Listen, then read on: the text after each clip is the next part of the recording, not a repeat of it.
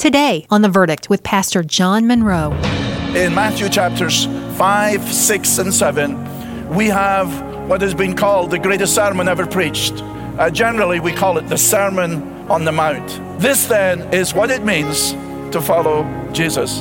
This is what you should look like and I should look like if we say we're following Jesus. This is life in the kingdom. Welcome to The Verdict, featuring the Bible teaching of Pastor John Munro, Senior Pastor of Calvary Church in Charlotte, North Carolina. In the Sermon on the Mount, Jesus is teaching his followers how to live as part of the kingdom of God. Today on The Verdict, we're getting a vivid picture of what it means to be an authentic follower of Jesus Christ.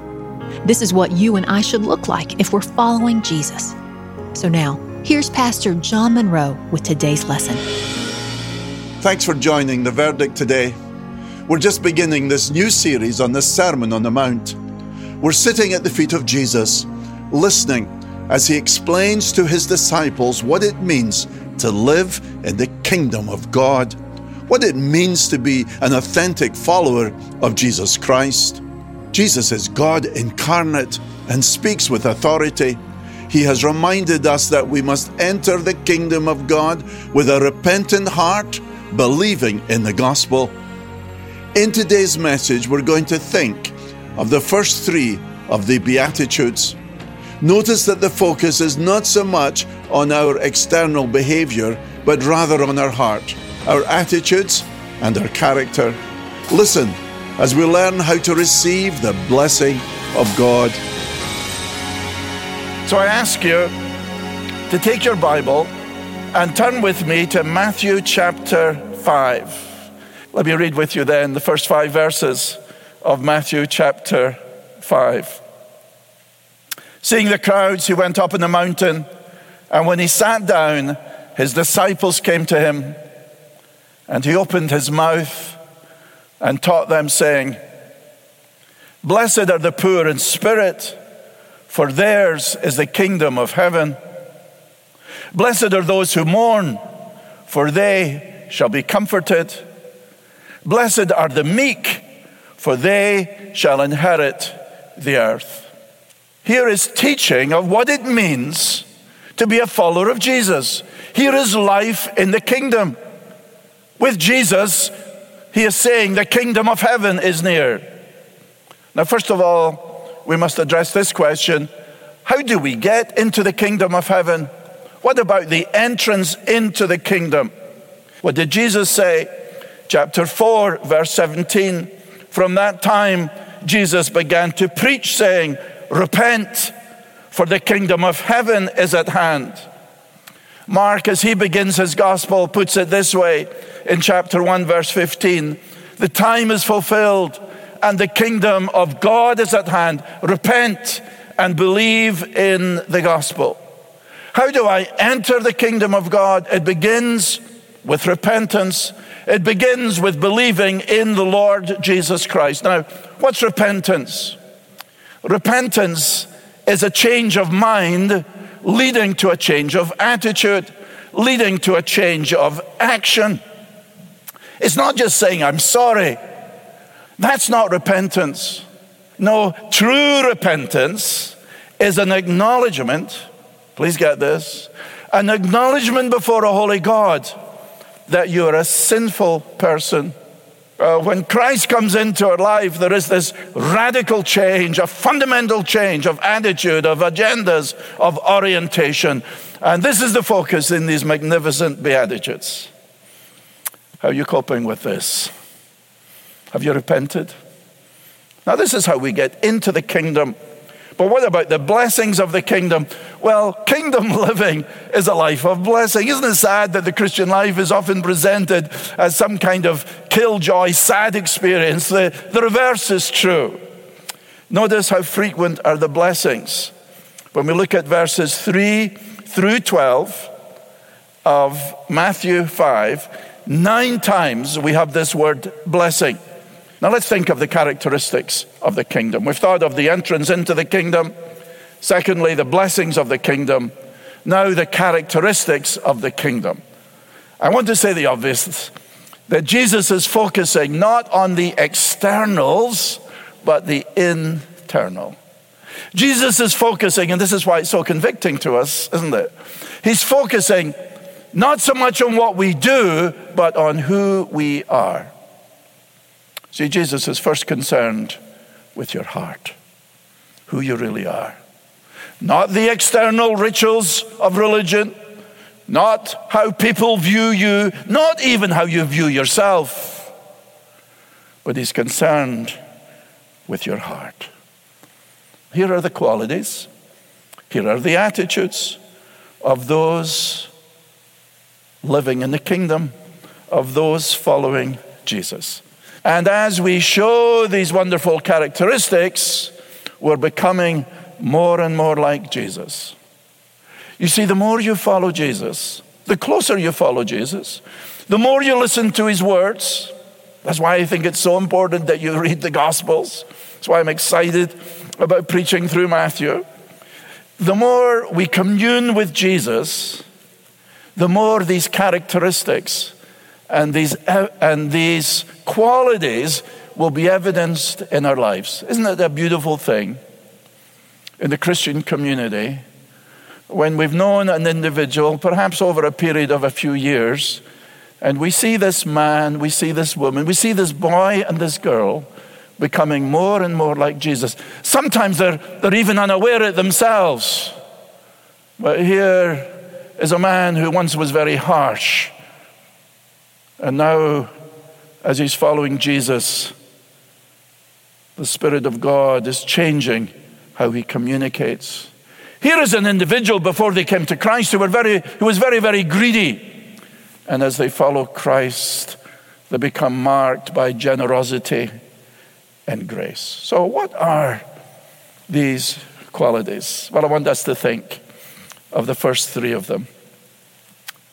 I'm asking you to do something very difficult. I'm asking you to examine your heart. Today I'm like a spiritual cardiologist. Are you ready for a spiritual EKG? Some of you have had that. You've gone to your doctor and he or she has examined your heart and perhaps put you up to that EKG and want to know, how is your heart? Well, it's wonderful to have a healthy physical heart, but Jesus wants us to have a healthy spiritual heart. Here are the first three of the Beatitudes. First of all, verse 3. Here's the first one.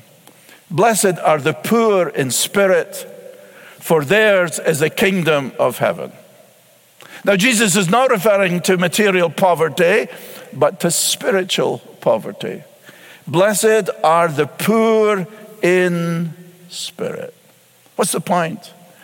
That the way of blessing, it begins, as I've said, by being repentant. It begins with an understanding that before a holy God, I'm spiritually bankrupt. I bring nothing to God, spiritually speaking, other than my sin. When I stand then before God, I come empty. There's nothing I can do to earn my salvation. It's not a matter of giving money. It's not a matter of changing my life around. I come empty to be filled with the infinite riches of Christ. Psalm 34, verse 18, the Lord is near to the brokenhearted and saves the crushed in spirit. Blessed are the poor in spirit. Isaiah 66, verse 2, the Lord says, this is the one to whom I will look. He who is humble and contrite in spirit and trembles at my word. The Bible says that God is opposed to the proud, but gives grace to the humble. I have to understand that there's to be an acknowledgement, not just that everyone has sinned, but that I am a sinful man. Have you been there? Are you poor in spirit? An understanding that you're spiritually bankrupt. A turning from your self-reliance and your pride. This is being repentant, of course. You see, there's nothing in you which commends yourself to God. I understand you might be very well educated. You might be socially accomplished. You may have a lot of friends. But as far as God is concerned, you're sinful, you're poor in spirit, and you must acknowledge that. The old hymn put it well. Nothing in my hand I bring, talking about being poor in spirit and coming to Christ. Nothing in my hand I bring, simply to thy cross I cling. I don't know if the camera can show us the cross, but I'm preaching under a cross. Nothing in my hand I bring, simply to thy cross I cling. Naked, come to thee for dress. Helpless, look to thee for grace. Foul I to the fountain fly. Wash me, Savior, or I die. That's it. That's what Jesus wants. Spiritually empty. Here's the wonder. In the grace of God, we receive the riches of the kingdom of heaven. Notice the words, verse 3. Blessed are the poor in spirit, for theirs is the kingdom of heaven. Who are those in the kingdom of heaven? Those who have acknowledged before a holy God that they are poor in spirit, that they are broken, that they're crushed, that they're totally dependent upon the grace of God. Notice the second one in verse 4. Blessed are those who mourn, for they shall be comforted. This is not mourning for the loss of a loved one. Certainly the Lord, through the Spirit, who's the great comforter, comforts us when we go through bereavement. But the thought here, and there's a logical progression in the Beatitudes, the thought here is a mourning over our sin. It's not just that I acknowledge I'm a sinful person. This shows the seriousness of our sin. The prodigal in Luke chapter 15, he was sorry when his money ran out. He was sorry when his friends ran away from him. He was sorry when he was reduced to eating from the pigsty. But he began to understand the seriousness of his sin when he said, I'll arise and go to my father and say, I've sinned against heaven and in your sight. A mourning over our sin. Have you ever done that? Have you mourned over your sins? Have you mourned over the sin and the evil in the world? Psalm 119, verse 136, my eyes shed streams of tears because people do not keep your law. Do you remember that amazing scene when the Lord was on the Mount of Olivet? And he wept. He wept. Why was Jesus weeping? He looks out at Jerusalem and says, Jerusalem, Jerusalem, you that have stoned the prophets and so on, how often I would have gathered you as a hen gathers her brood under her wings, but you would not. He is weeping over a sinful city, the holy city that was turning their back on him, the Holy One of God. Mourning over your sin.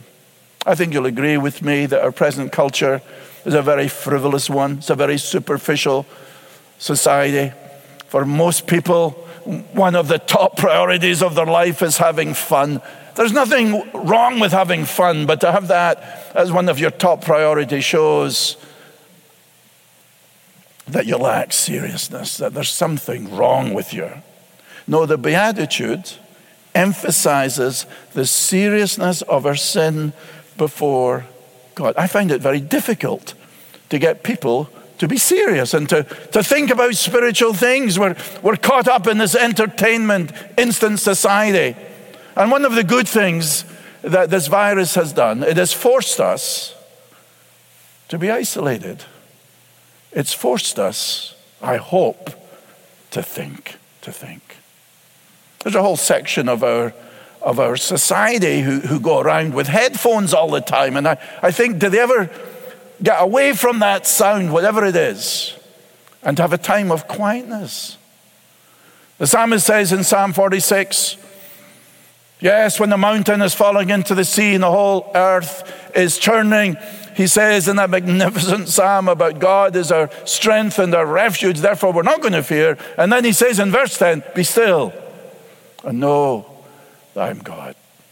It's a great time now in your home to be still.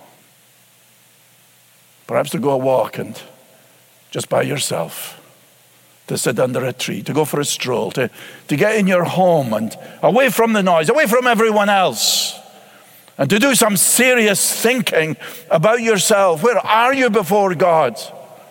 And may you, as Jesus said, be one who mourns over your sin, over the sin of our society, and to receive this incredible blessing, a divine comfort. Blessed are those who mourn, for they shall be comforted. Here's the third one, the last one for today. Verse 5, blessed are the meek, for they shall inherit the earth. Doesn't that surprise you? The meek, the gentle. Blessed are the meek, blessed are the gentle, for they shall inherit the earth. Now, don't confuse meekness with weakness. This is not saying that Christians are to be wimpy characters, not at all. No, this gentleness, this meekness is part of the fruit of the Spirit, Paul says in Galatians 5. And our Lord Jesus was the strongest of men, but he was also the meekest and the gentlest of men. Matthew is going to record his words in chapter 11 where Jesus stands and says, come unto me, all you who labor and are heavy laden, and I will give you rest. Take my yoke upon you and learn of me, for I am meek. There's our word. I am meek and lowly in heart. Here is God Almighty, the one who is supreme over the elements, the one who can raise the dead, and describes himself in one of his few self-descriptions as I am meek and lowly in heart. What is this meekness? Not weakness. No, it's strength under control. To have the power to smite and not to use it is strength twofold. And as our Lord Jesus comes into time and space, he comes not to do his own will, but the will of his Father. We saw that as he's baptized. And the Father says, this is my Son, my well-beloved, in whom I'm well pleased. You see, we're naturally rebellious, aren't we? Sometimes that's very obvious. Other times we do it in all kinds of devious ways, passive-aggressive, sullenness. We don't like people telling us what to do. And we try to control our own lives. And if this coronavirus has taught us anything, it's taught us this, that we are not in control. And the United States may be the world's superpower, but it has not stamped out this virus. Neither have the Russians or the Chinese or all our technology and all of our science and all of our medicine and all of our armies and military power cannot stamp out this virus to date. A reminder, isn't it, that God and God alone is in control. Can you deal with that you're not in control? See, those who are meek are submissive to the will of God. So how are you reacting to these changes imposed upon us by the federal government and the state government and the local government? Are you shouting and complaining? Shouting at the government? Criticizing the president? Criticizing the Democrats? Criticizing the governor? That's not the way of meekness, is it? We need to tone down the rhetoric. We need to stop the insults. Jesus says, blessed are the meek, for they shall inherit the earth. Humble before God, gentle towards others. You want to be in control? Self-assertive, you think life is all about you? Find it difficult to submit to your boss at work? Find it difficult to follow the guidelines and the mandate of the government? Find it difficult to submit to your parents? Men in your home, are you demanding and harsh with your children, with your wife? Or is there present this wonderful quality of those who are in the kingdom of heaven of meekness? Meekness. You see, with this in verse 5, there's a tremendous promise. Blessed are the meek, for they shall inherit the earth. The promise is future. In verse 3, the promise is now. Blessed are the poor in spirit, for theirs is presently the kingdom of heaven. But to the meek, here is the promise. Here is the reward, as it were. They shall inherit the earth. You say, I'm not sure if I get it, John. Well, think of it this way. With the coming of Jesus, the kingdom of God, the kingdom of heaven, in one sense had come because King Jesus had come. But has the kingdom of God come in its fullness with all of its majesty and glory so that righteousness and justice is over all the world? No.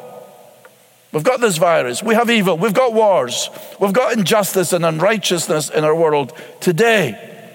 One day that's going to end.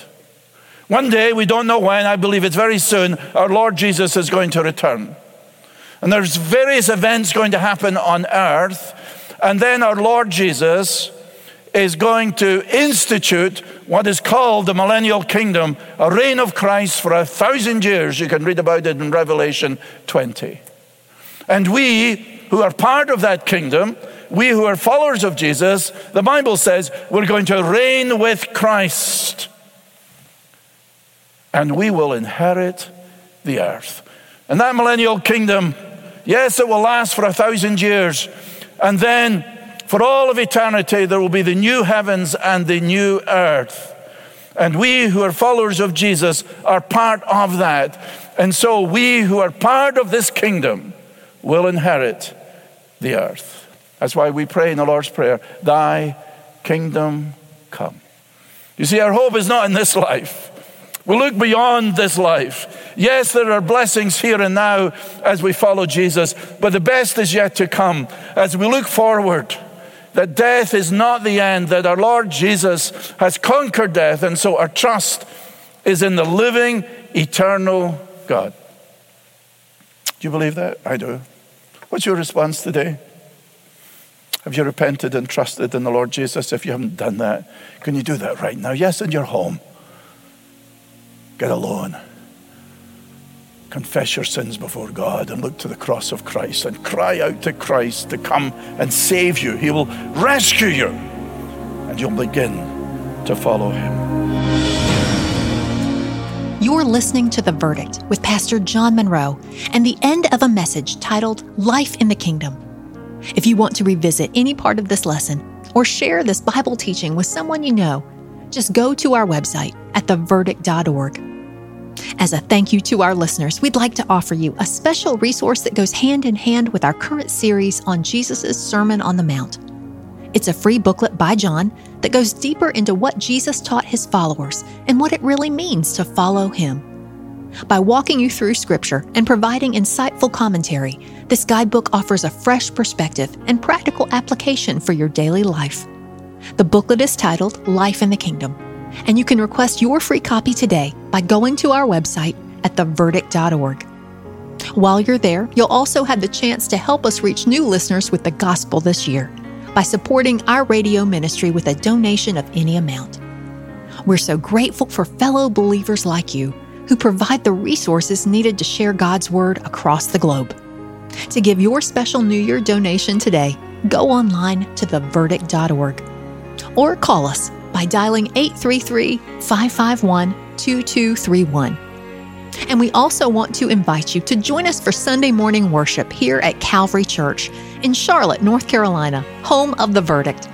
To find directions and details or to worship with us via live stream online, just go to theverdict.org.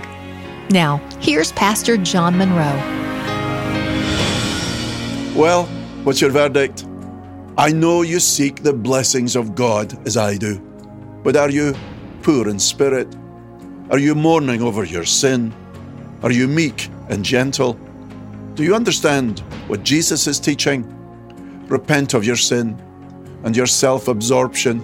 Mourn over your sin and with humility believe in the Lord Jesus Christ. How wonderful that Almighty God will bless you, will pour His grace, His peace, His joy on you. Next time, we'll look at the remaining 5 of the Beatitudes. I know you'll want to tune in. Thanks for joining us today on The Verdict. I'm Michelle Davies. Today's program with Pastor John Munro was produced and sponsored by Calvary Church in Charlotte, North Carolina.